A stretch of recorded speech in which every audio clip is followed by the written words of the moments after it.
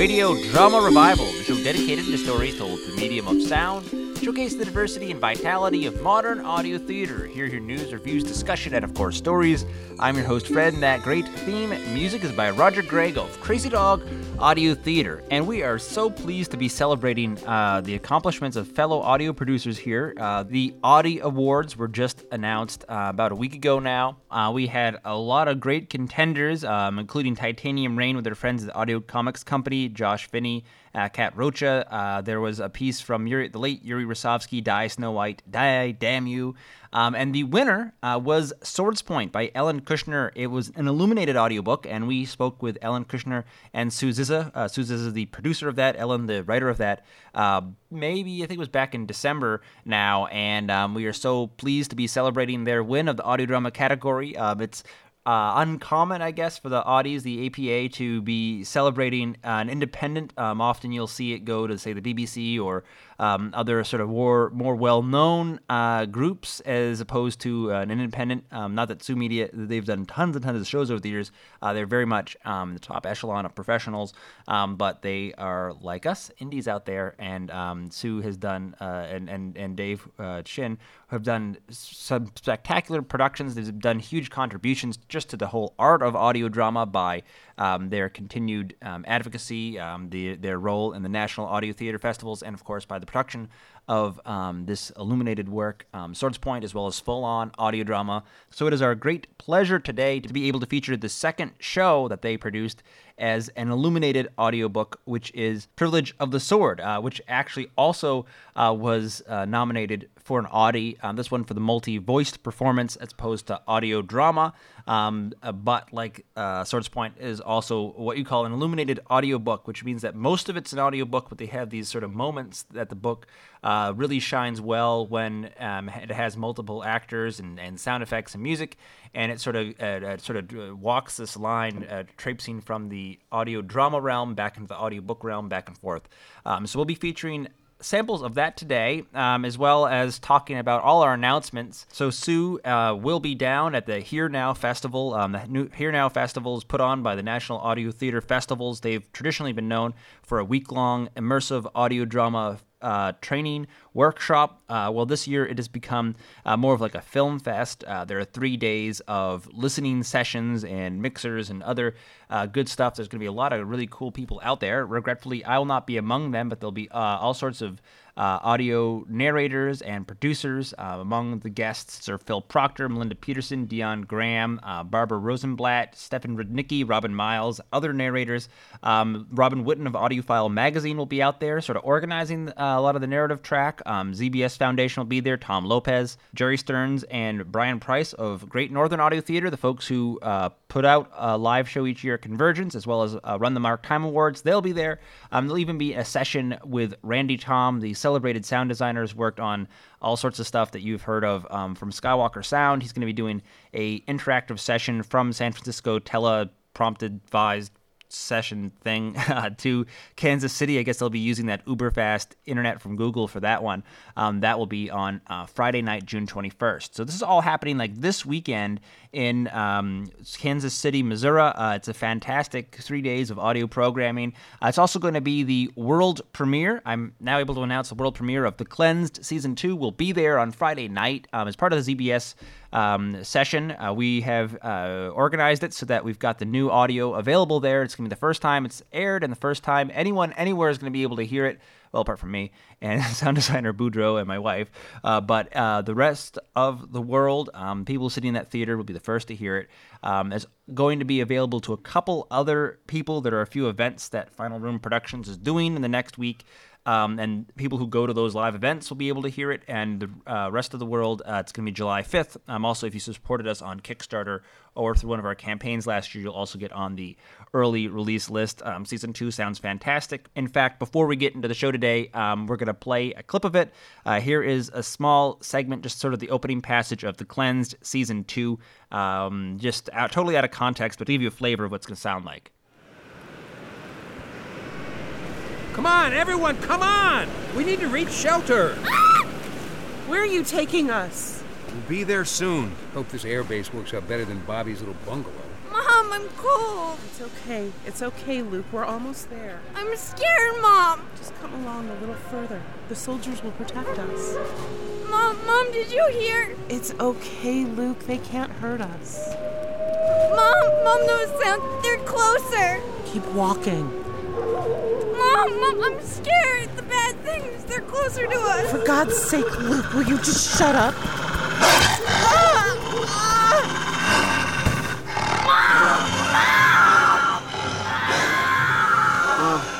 Mom. Hey, Luke. What? Luke. What? Hey, Luke. Hey now. Relax. Mark. It's just a dream, Luke. Just another one of your dreams. Was it the same one? The wolves. I heard them again last night. Coy dogs. We were on the road from Bangor, and just before we reached the refuge. It's okay, Luke. It was when my mom got sick, but in the dream, it's the wolves. And the wolves take her down, right? That's not going to happen, Luke. We're strong and well armed. These coy dogs are more scared of us than we are of them. Yeah, but I can't shake the feeling that something bad will happen. Not right now, it's not. Come on. It's time for your lesson. Seriously? Grab your things.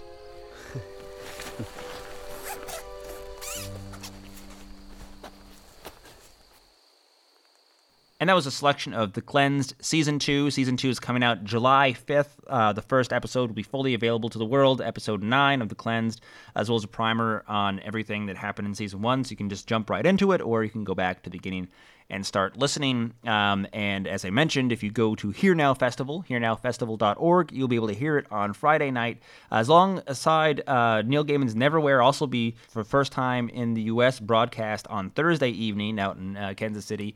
And we've got some great company with many other audio events and things going on at hearnowfestival.org.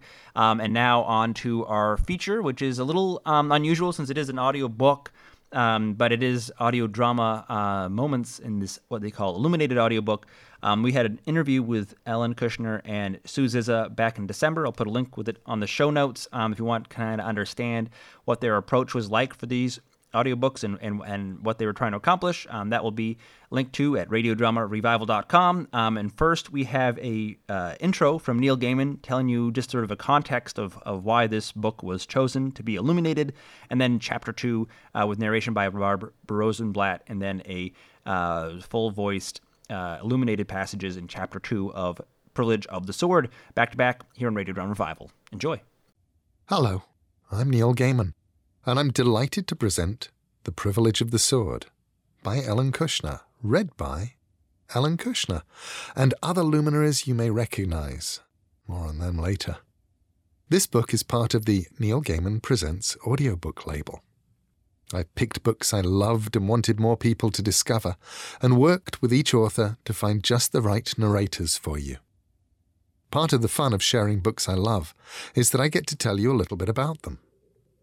The Privilege of the Sword tells the tale of a young girl who risks everything to go and live with her eccentric, litigious, and extremely rich Uncle Alec in the colourful city Kushner's created, a city where elegant nobles can mingle with raffish actors one moment and deadly swordsmen the next. If you've already enjoyed Kushner's first book, Swords Point, you'll already be familiar with Alec as the angry young scholar with mysterious origins living in the city's riverside district with a notorious killer swordsman. Now, in The Privilege of the Sword, some years later, Alec is the mad Duke Tremontaine, living in a mansion on the hill, still tortured by his past. But you don't have to have read Swords Point to enjoy The Privilege of the Sword. This is the story of Catherine herself, a girl who starts out imagining her life will be a sort of Jane Austen-style romance, full of dances and dresses and parties, but finds that her iconoclastic uncle has other plans. When she gets to his house in the city, the Mad Duke dresses Lady Catherine in men's clothes, gets her a first-rate tutor in swordplay, and sets her loose on a traditional world that is not really ready for her. Nor at first is she ready for it. But isn't that true for everyone?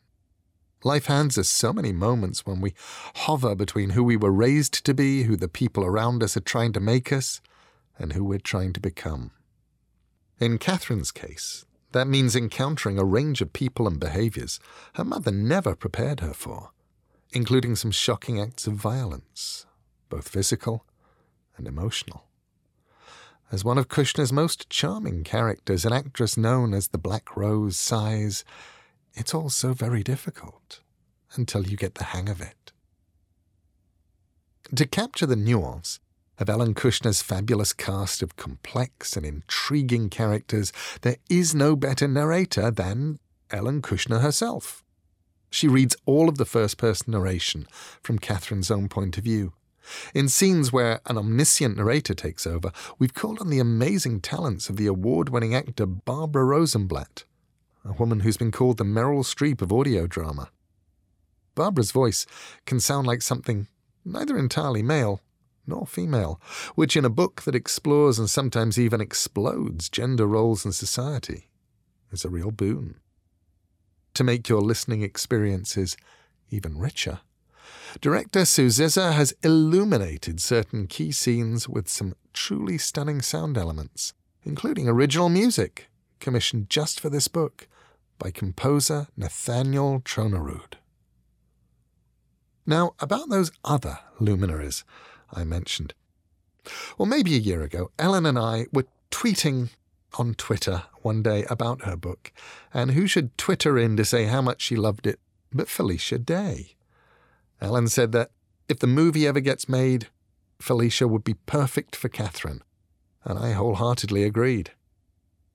No movie yet, but Felicia does make a wonderful appearance in several scenes here. Casting Felicia Day is a coup. For me, incredibly satisfying as an audiobook producer, not just because Felicia's incredibly talented actress, but also because the quality of her performance matches the voice Ellen Kushner hears when she thinks of Lady Catherine. And that's equally true for the other featured voice actors, Catherine Kellgren, Nick Sullivan, reprising his wonderful role as the villainous Lord Ferris from Swordspoint, and Joe Hurley. You may have heard Joe Hurley is none other than Rolling Stone Keith Richards in the award-winning audio production of Richards' autobiography. Joe here is playing the Mad Duke, another bad boy of a certain age. And who is that mad, bad artist in part 2? Who got up extra early one morning to go into the studio and record some lines for this audiobook while Sue, the director, kept saying, "You'll make it bigger, no, even bigger than that. Oh, think of Michael Caine, think of Alec Guinness, think of Olivier, darling, make it huge." It was me, and I did. Anyway, here you go, The Privilege of the Sword. I hope you like it. Chapter 2. You have no use for girls. You told me so yourself. In a fine room in the Mad Duke Tremontaine's house, a fat and messy young woman sprawled on a velvet chaise longue, one hand buried in a bowl of summer strawberries. Across the room, the Mad Duke examined the back of his chimney-piece for cracks. "Utter incompetence," he grumbled. "They wouldn't know woodboard from a tick on their dog's arse." She stuck to the subject. Neither would girls. "I do have no use for girls. Not that way. Well, not with ones I'm related to, anyway." He popped out of the fireplace to leer briefly, but getting no response, went back and continued, "You should be grateful. Or, as the only respectable female of my acquaintance, you are the one I would have to impose upon to escort my niece to dances and things when she gets here." The homely woman, whose name was Flavia, but whom everyone thought of as that ugly girl of the Duke's, put a large berry in her mouth, wiped her fingers on the velvet of the chaise, and talked around it. Any titled lady whose husband owes you money would be delighted to take your niece in hand, if only to show you how it's done properly and try to instill some gratitude in you. She licked juice off her lips. You know, I've been meaning to ask you, why do you talk so much when half of what you say is utter crap? To keep you on your toes, he answered promptly. How would you like it if everything I said suddenly started making sense? It would only confuse you. Unfolding his long body from the guts of the fireplace, the Duke thrust his ruffled cuffs under his fat friend's nose for inspection.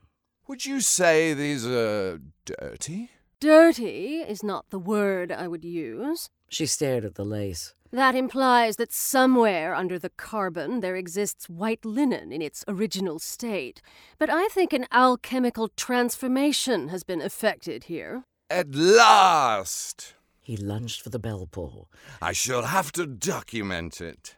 His fingers left black smudges on the embroidered fabric. You will be amazed to learn that I, too, have read Fairweather. You have, as usual, completely bollocks his concept of original state. It has nothing to do with alchemy. Did I quote Fairweather? No. You eviscerated him and threw his carcass to the geese. The Duke's summons was answered by a stocky boy. Everything about him was middling. His height, weight, color, and curl of hair, skin, ears, even his deportment, caught as it was in the middle between a boy's awkwardness and a young man's strength. His arms were a little long, but that was all. Isn't he wonderful? The Duke asked fondly. The ugly girl threw a strawberry at the boy, which he failed to catch, nor did he run after it to pick it up when it rolled into a corner. Dear one, she said to the Duke, you could surround yourself with much prettier company than those present. I do, he replied. But they have a tendency to think too highly of themselves, so I get rid of them. Over and over and over and over. He sighed. Marcus, he told the boy, get me a clean shirt. Yes, my lord. The Duke pulled the one he was wearing over his head. And have this one examined, the cuffs, for alchemical transformation. Yes, my... The boy's face bent and broke into a laugh. Do you mean it? The Duke tilted his head to one side. Do I? I'm not sure.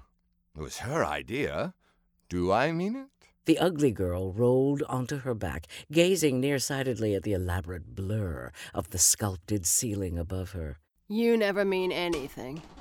When the boy had left the room, she said approvingly, He's got brains. It's funny how you can always tell. Like calling to like. It was as close to a compliment as the Duke ever came. She wisely ignored it. Well, as you pointed out, I hardly chose him for his beauty. I'm surprised you chose him at all. He lacks the aura of great wickedness or great innocence. You like extremes. I do. The Duke helped himself to the strawberries. They were his, after all. He ate them, one at a time, in the manner of one who is not used to plenty. Making sure that her fingers were well licked and dried, the ugly girl went to take a book from the pile on the mantelpiece. She sat by the window reading her treatise on mathematics, ignoring the Duke as he received and donned his new shirt. Received and interviewed an informant who was not offered strawberries. Received and made fun of a small but very ugly lamp meant as a bribe, and finally went back to his fireplace excavations. Then she lifted her head and announced, I have thought of and discarded many conceivable reasons for you to have sent for your niece. It therefore remains that your reason is inconceivable. To any but me, of course. She waited an appreciable moment of time before giving in and asking, May one hear it? I intend to make a swordsman of her. The ugly girl slammed the book shut. That tears it. That is idiotic. Possibly the stupidest thing that I have ever heard you say. Not at all. The Duke could appear quite elegant when he chose to. He did so now, lounging in his wide shirt sleeves against the ornate mantel. I must have protection. Someone I can trust. Of course, I have a lot of hired guards, but I am paying them. And I do not like the constant company of strangers. You could hire handsome ones. They need not be strangers long. I do not think Drawled the Duke at his most stickily aristocratic. that is very appealing. And yet, I must constantly be protected from the sudden sword thrust, the irrevocable challenge. There are so many people around who imagine their lives would be miraculously improved by my removal. So, who better to fulfill the protective function than family? Surely you have nephews. Whole flotillas of them. So what? Not being the sort to throw a book, she pounded her fist on her cushion. So what, indeed? Not content to find freaks, you must create them as well? The Duke did not try, ever, to hide his contented smile. I do not make the rules, he said creamily. This annoys me, and so I comfort myself by breaking them. She is my favorite sister's, my only sister's, youngest child.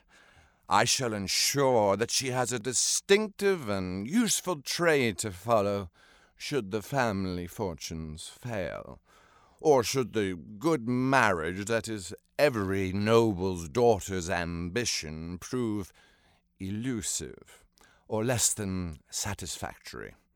A distinctive and a useful trade. It is, alas, too late for her older brothers to learn anything, really. And anyway, I think one sword in the family's enough, don't you? Crap, she said. Utter crap. You must really hate your sister a lot.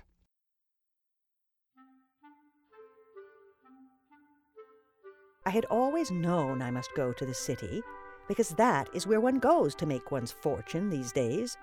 Men go there to take their seat on the Council of Lords and meet influential people. Girls go to make a brilliant match with a man of property and excellent family. We had scraped together the funds to send my eldest brother, but apart from writing the occasional letter complaining about the food, the streets, the weather, and the people, Gregory didn't seem to be doing much. I wasn't surprised. Greg always lacked dash. I, on the other hand, while not quite pretty, look very nice when I get dressed up, and neighbors at parties have been known to admire my dancing. I always remember the steps and never tread on toes or bump into others.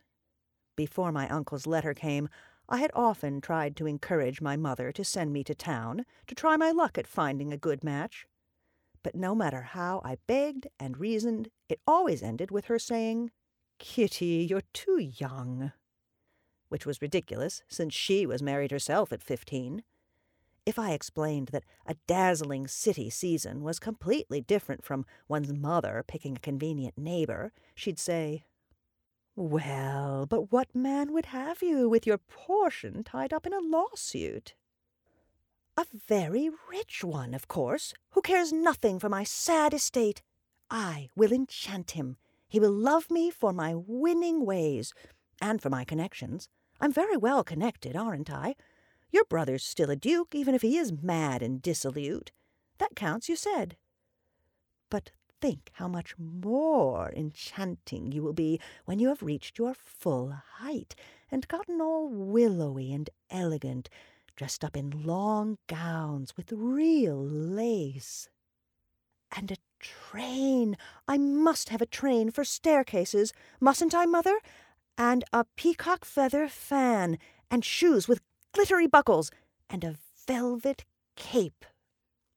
I knew that was all I needed to break anyone's heart.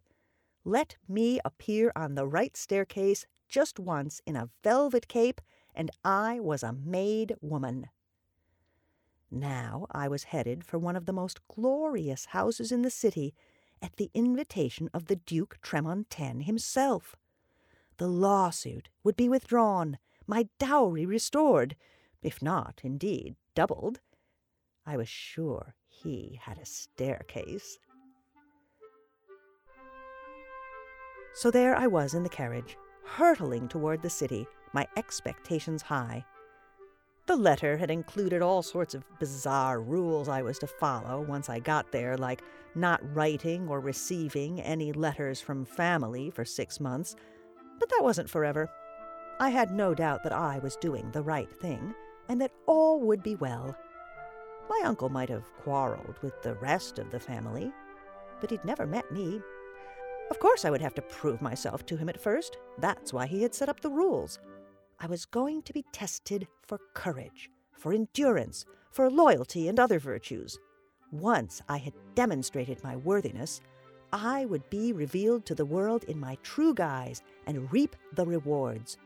The masked ball would turn to wedding feast, the silly comedy to glorious romance with myself as heroine. First disguise, then revelation. That was how it worked.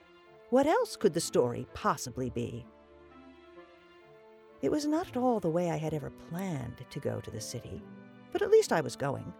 If my mad uncle wanted me to learn to use a sword, fine, as long as I would also attend balls and meet eligible men.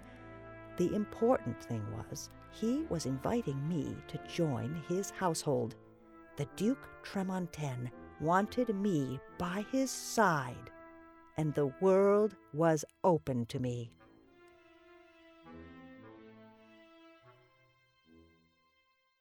And that was Privilege of the Sword, second part of the Swords Point trilogy by Helen Kushner. The first part, Swords Point, won the Audie Award this year for audio drama. The second one was nominated for Audie in the multi-voiced performance category, and at the end of June, the third in that series, Fall of the Kings, will be out. Again, that's going to be in July. SueMediaProductions.com. There's a cool little thing with them standing with Neil Gaiman. Pretty awesome opportunity to see them in their New York studios. They will also be, like I said, in July. The third part will be out, Fall of the Kings. And if you go to audible.com, or if you want to get a free trial, audibletrial.com/radiodrama through us, you get a free book and free trial, and you can get either Swords Point or The Privilege of the Sword, audibletrial.com/radiodrama, or if you already are an Audible member, just hit up audible.com and search. All right, and if you need to sate your hunger for more audio drama, of course, hundreds of hours at our archives, radiodramarevival.com. We've got news and reviews on Twitter at Radiodrama, or Facebook, facebook.com/radiodrama. Find us on iTunes or Stitcher, search for Radiodrama, leave a review, share with your friends, or throw some money in the change drawer up at radiodramarevival.com. Thanks so much for listening. Thanks so much for supporting this listener-supported service put out by yours truly, Fred Greenhalgh. Copyright of individual shows remains their original producers, but do please share this show as far and widely as you like. Radio Drama Revival originates in on-air radio at WMPG-FM. It is Southern Maine's community radio. It is podcast at radiodramarevival.com as a labor of love. Till next time, keep your mind and your ears open. Thanks for tuning in and have a great week.